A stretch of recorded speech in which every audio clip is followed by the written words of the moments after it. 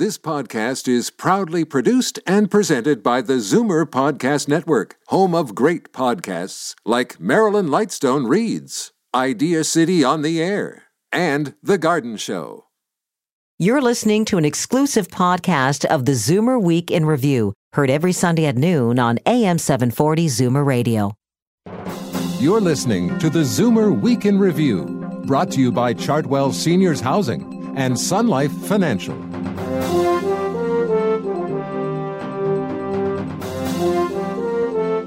Good afternoon and welcome to the ZWIR Week in Review, all things ZWIR worldwide. I'm Libby Znaimer. There's a good chance that you or someone you know will participate in one of the many charity fundraisers that take place in the summer. You'll walk, swim, ride, or run. But do you know how the money you donate is used? Ask them for how do they measure success? How do they measure impact? How do they keep themselves accountable to their donors? That's Karen Greve Young of Charity Intelligence Canada. She'll tell us exactly what you need to find out before you open your wallet. Or maybe you'd like to take the idea of giving back to the next level and start your own nonprofit. My other guest, Alistair Wilson, is behind a new school in Toronto that will train social entrepreneurs. Plus, this weekend, Ringo Starr celebrates his 72nd birthday. We'll look at the famous drummer's life and his work with the Beatles. But first, here are your ZWIR headlines from around the world. I certainly had no idea that it would happen in my lifetime at the beginning, more than 40 years ago, because at the beginning, people had no idea about where to look for it. That's Peter Higgs talking about the discovery of the Higgs boson, the so-called God particle, at the Large Hadron Collider earlier this week. The 83-year-old retired physicist first thought of the idea of a particle that holds the universe together and gives it substance in 1964. Higgs was present and wiped tears from his eyes when the discovery of the particle was announced. And not only does the particle bring fame to his name and work, it also gives him a monetary reward. Years ago, physicist Stephen Hawking, who says this discovery should earn Peter Higgs the Nobel Prize, made a $100 bet with Higgs that the particle would never be found. Now, Hawking has to pay up. There's some concerning news about Zoomers and drug abuse. The National Institute for Health in America has filed a consumer report warning seniors against addiction to many prescription drugs, including painkillers like OxyContin and Vicodin, depressants like Xanax and Valium, and stimulants like Concerta and Adderall. The Institute's report also says that problems taking medicine and unintentional abuse is a big contributor to overdosing, and that people should frequently check with their doctors to make sure they're taking the right amount of their medicine at the right times, and to make sure they aren't taking a dangerous combination of drugs.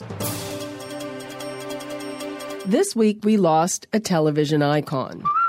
Andy Griffith passed away from a heart attack Tuesday at the age of 86. He found fame portraying the sheriff of the fictional small town Mayberry on The Andy Griffith Show. The series ran from 1960 to 68, and at the time was one of the most popular television shows in America. However, it wasn't the only time Andy Griffith had the lead role on a major TV program.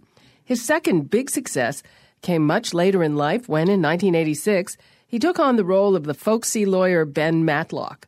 Matlock was a huge critical and rating success and ran from 1986 until 1995. In 1992, Andy Griffith was inducted into the Academy of Television Arts Hall of Fame. It was an itsy-bitsy And finally this week, the birthday of an iconic piece of clothing, the bikini. It was invented in 1946 by the French engineer Louis Réal. He said he got the idea after seeing women roll up their swimwear to get a better tan. He named his invention after Bikini Atoll, the site that was home to nuclear testing that year. However, when it came time to debut his invention, Réal could not find a model willing to put on the skimpy bathing suit, and he had to hire a nude dancer from the Casino de Paris. After its debut, Louis Réal had a ton of fans, mainly young men, who sent him over 50,000 pieces of mail. And of course, that was in the days of snail mail. I'm Libby Znaimer, and those are your Zoomer headlines from around the world. The wonderful weather is here, and that means it's the season for walks, runs, and rides for charity. Supporting your friends and family in their volunteer work is a wonderful thing. But when you make a donation, do you really know where your money is going? I did an in-depth analysis in the current issue of Zoomer magazine. I spoke to Karen Greve Young of Charity Intelligence Canada, an organization devoted to giving us the facts and figures to make intelligent donation decisions. Karen, thanks for joining us. Absolutely. Thank you, Libby. Now, first of all, tell us what Charity Intelligence does for people. Absolutely. So Charity Intelligence Canada is a mostly volunteer-run charity itself that just wants to give Canadian donors the facts and the figures so that they can make intelligent donation decisions. Now, if you think about your financial accounts, you would never give your money to a broker and say, "You seem nice, here you go," and not worry about the impact that your investments could have, i.e. your return on investment and the increase in your accounts. But what happens in charitable donations so often, too often, is that people make a donation without thinking how much of this money is going to the charity itself as opposed to raising money, and how much of this money is going to achieve real impact. What are the programs that this money will actually go to? And is this the charity where I can have the biggest impact on either saving lives or improving treatment or improving experience for Canadians, which is why you're making the donation in the first place? Now, I know a lot of people who expect that 100% of their dollar that they give is going to go to the charity's work, whether it's research or support or whatever it happens to be. Now, when you talk to people who are expert in this, they say, come on, it costs money to raise money. So what is an appropriate level of the cost of fundraising? How do you even figure out what it is? It does, unfortunately, cost money to make money. If you are the best kept secret in the health charity sector, you are likely to not be very well funded, because if you're a secret, the donors don't know about you. Ideally, we like to see fundraising costs as a percent of income below 30%. If it can be closer to 20%, that's brilliant. For instance, Terry Fox Foundation, which is a huge charity, only has less than 12% in fundraising costs. It's largely volunteer and grassroots run. It does not have a lot of overhead the way that some of the other charities have. Terry Fox, which is one of the lowest, has 11.5% fundraising costs plus 6.1% administrative costs. Absolutely. So having less than 20% in total administrative and fundraising is quite extraordinary. Some of the others are a lot higher. Some of them are over 50%, and that gets to the point where you really wonder, is this the best use of my donation? Is it going where I want it to go? What are the other things that we should look at? You want to look at what the programs are that the money would go for. Firstly, do those programs resonate with what's important to you?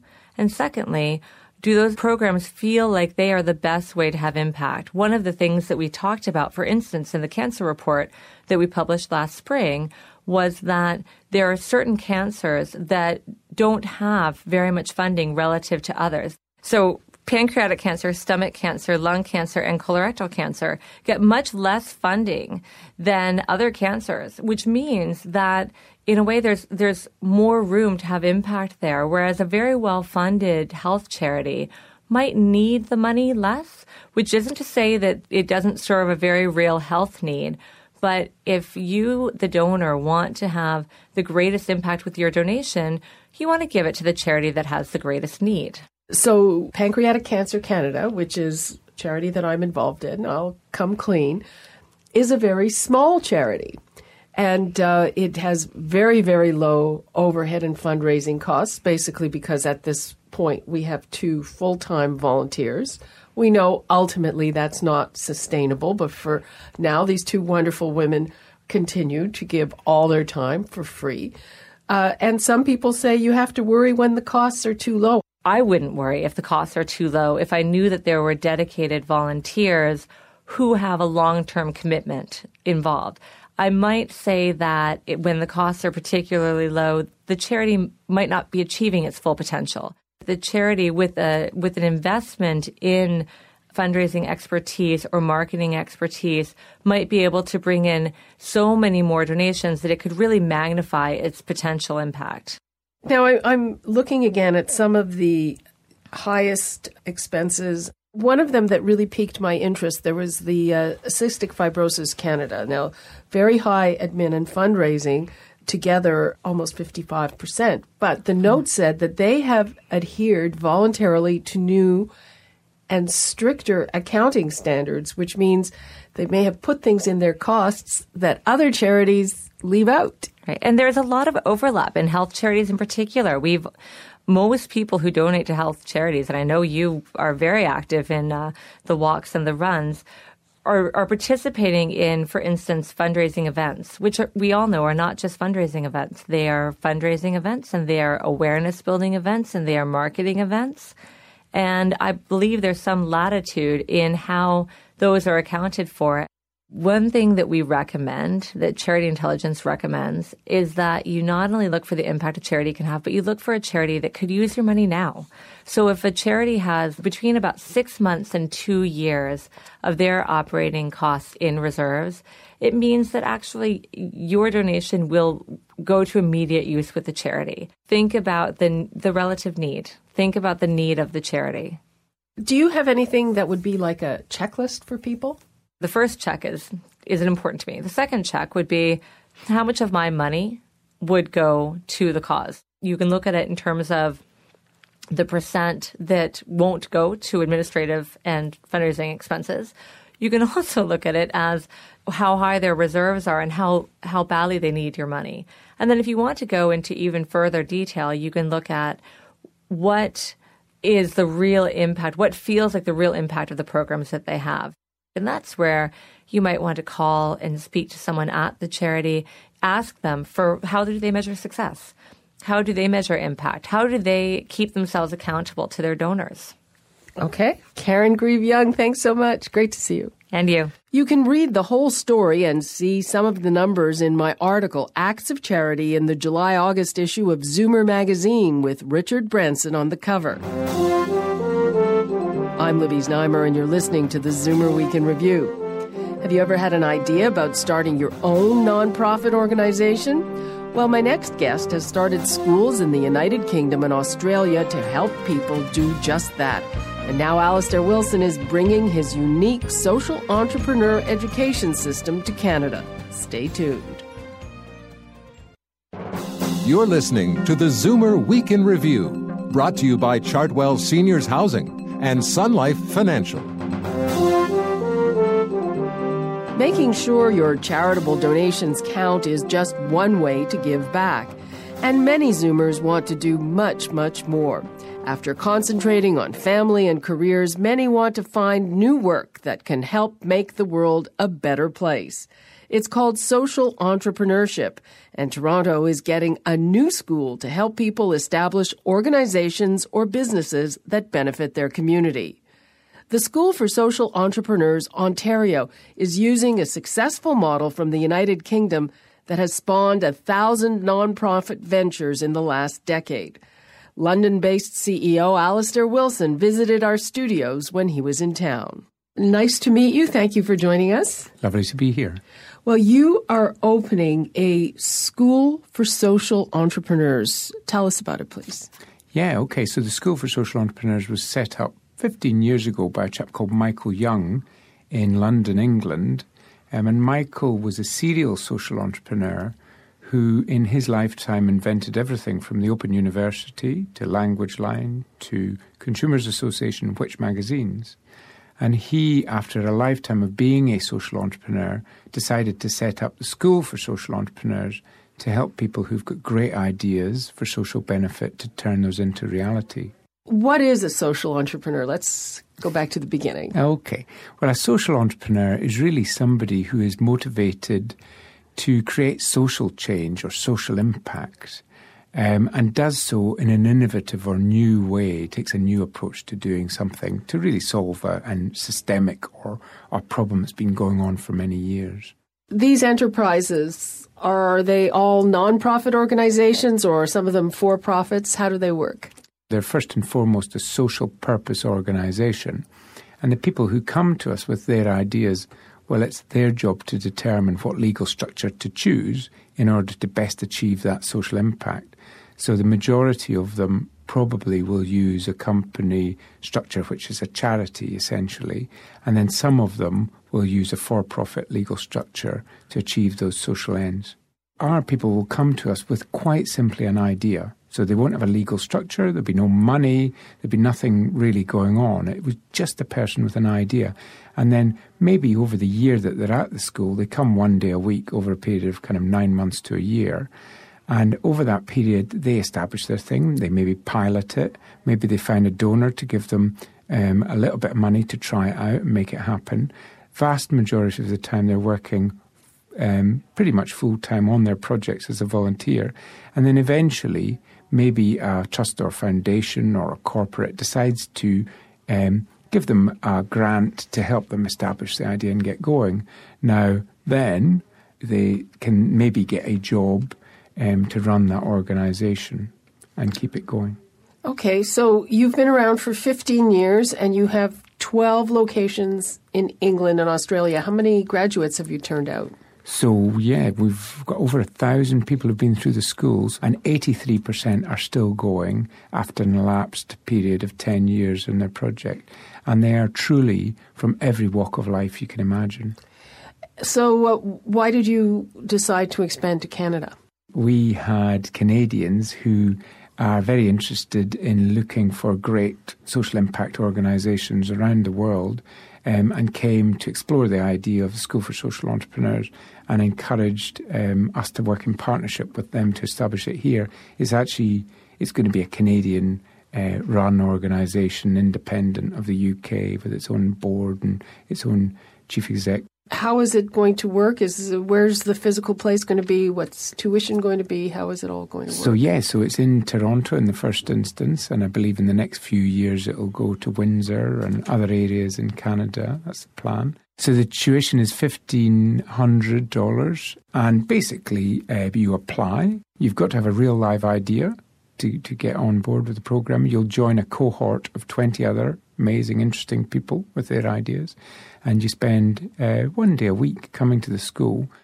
So there's a regular facilitator who supports the cohort of students. But what we do is we invite in practitioners, so people who have from scratch started their own social enterprises, so that they can share their story and their motivation, which really inspires all the people in the room who are working up their ideas for social enterprises, and helps both deal with some of the hard skills choices that they've got. You know, how do I write the strategy? How do I do the business plan? What are the financial questions or the business model questions? But also deals with some of the more tricky soft skills issues, you know, like the confidence you need to be able to start something. It provides modelling of, you know, confidence, attitude, mindset, behaviour, persistence, how to deal with some of the politics of getting these types of things done. So it really inspires people to stick at it and see the thing through and get established and get going. Now, I gather that it's aimed at what we call Zoomers, people who are over 45. Why? It's everyone is welcome. It so happens that we probably have a slightly tilted demographic towards the Zoomers. And the reason being, I think, is that as you grow older and you get more life experience, you understand and you have more resilience to take things on, and you understand how things might change. So we have a lot of students who maybe have time on their hands as well, who want to see things change. They want to get involved in their communities and make a difference. Alistair Wilson, thank you very much. Thank you, Libby. The School for Social Entrepreneurs will be taking applications until August the 1st. For more information, go to sseontario.org. I'm Libby Znaimer, and you're listening to the Zoomer Week in Review. This weekend, a music legend is celebrating his birthday. In just a moment, we'll return with a look at the life and music of Ringo Starr. You're listening to the Zoomer Week in Review, brought to you by Chartwell Seniors Housing and Sun Life Financial. Welcome back to the Zoomer Week in Review. I'm Libby Znaimer. This weekend, Ringo Starr celebrates his 72nd birthday. He was the oldest Beatle, but also the last of the Fab Four to join the group. He met the Beatles in October 1960 when his band, Rory Storm and the Hurricanes, performed at the same clubs the Beatles played in Hamburg, Germany. Starr sat in with the Beatles on multiple occasions, but it wasn't until August 1962 that he officially became the drummer of the Beatles, replacing Pete Best. Ringo was known for his odd quips and phrases that became the inspiration behind some of the Beatles' famous songs. Phrases such as, "It was a hard day's night" and "Tomorrow never knows." However, he felt frustrated as a songwriter and stated in the Beatles anthology that when he presented a song to the other three members of the group, they would often shoot him down, saying his pieces were too similar to other hit songs of the day. He kept at it, though, and one of his songs became one of the Beatles' most memorable hits. From the 1969 album Abbey Road, here is Octopus's Garden. I'd like to be under the sea in an octopus's garden in the shade. He'd let us in, knows where we've been, in his octopus's garden in the shade. I'd ask my friends to come and see an octopus's garden with me. I'd like to be under the sea in an octopus's garden in the shade. We would be warm below the storm in our little hideaway beneath the waves, resting our head on the seabed in an octopus's garden near a cave. We would sing and dance around because we know we can't be found. I'd like to be under the sea in an octopus's garden in the shade. That was Octopus's Garden, one of the few songs written entirely by Ringo Starr, who just celebrated his 72nd birthday. I'm Libby Znaimer, and that brings us to the end of another edition of the ZWIR Week in Review. Be sure to join me next week when my guest will be Peter MacLeod of the Canadian War Museum. He's just written a book on the anniversary being marked this summer in many spots across Ontario, Quebec, and the U.S., the 200th anniversary of the War of 1812. We'll see you then. You've been listening to the ZWIR Week in Review, brought to you by Chartwell Seniors Housing and Sun Life Financial. This has been an exclusive podcast of the ZWIR Week in Review, heard every Sunday at noon on AM 740 ZWIR Radio. This podcast is proudly produced and presented by the ZWIR Podcast Network, home of great podcasts like Marilyn Lightstone Reads, Idea City on the Air, and The Garden Show.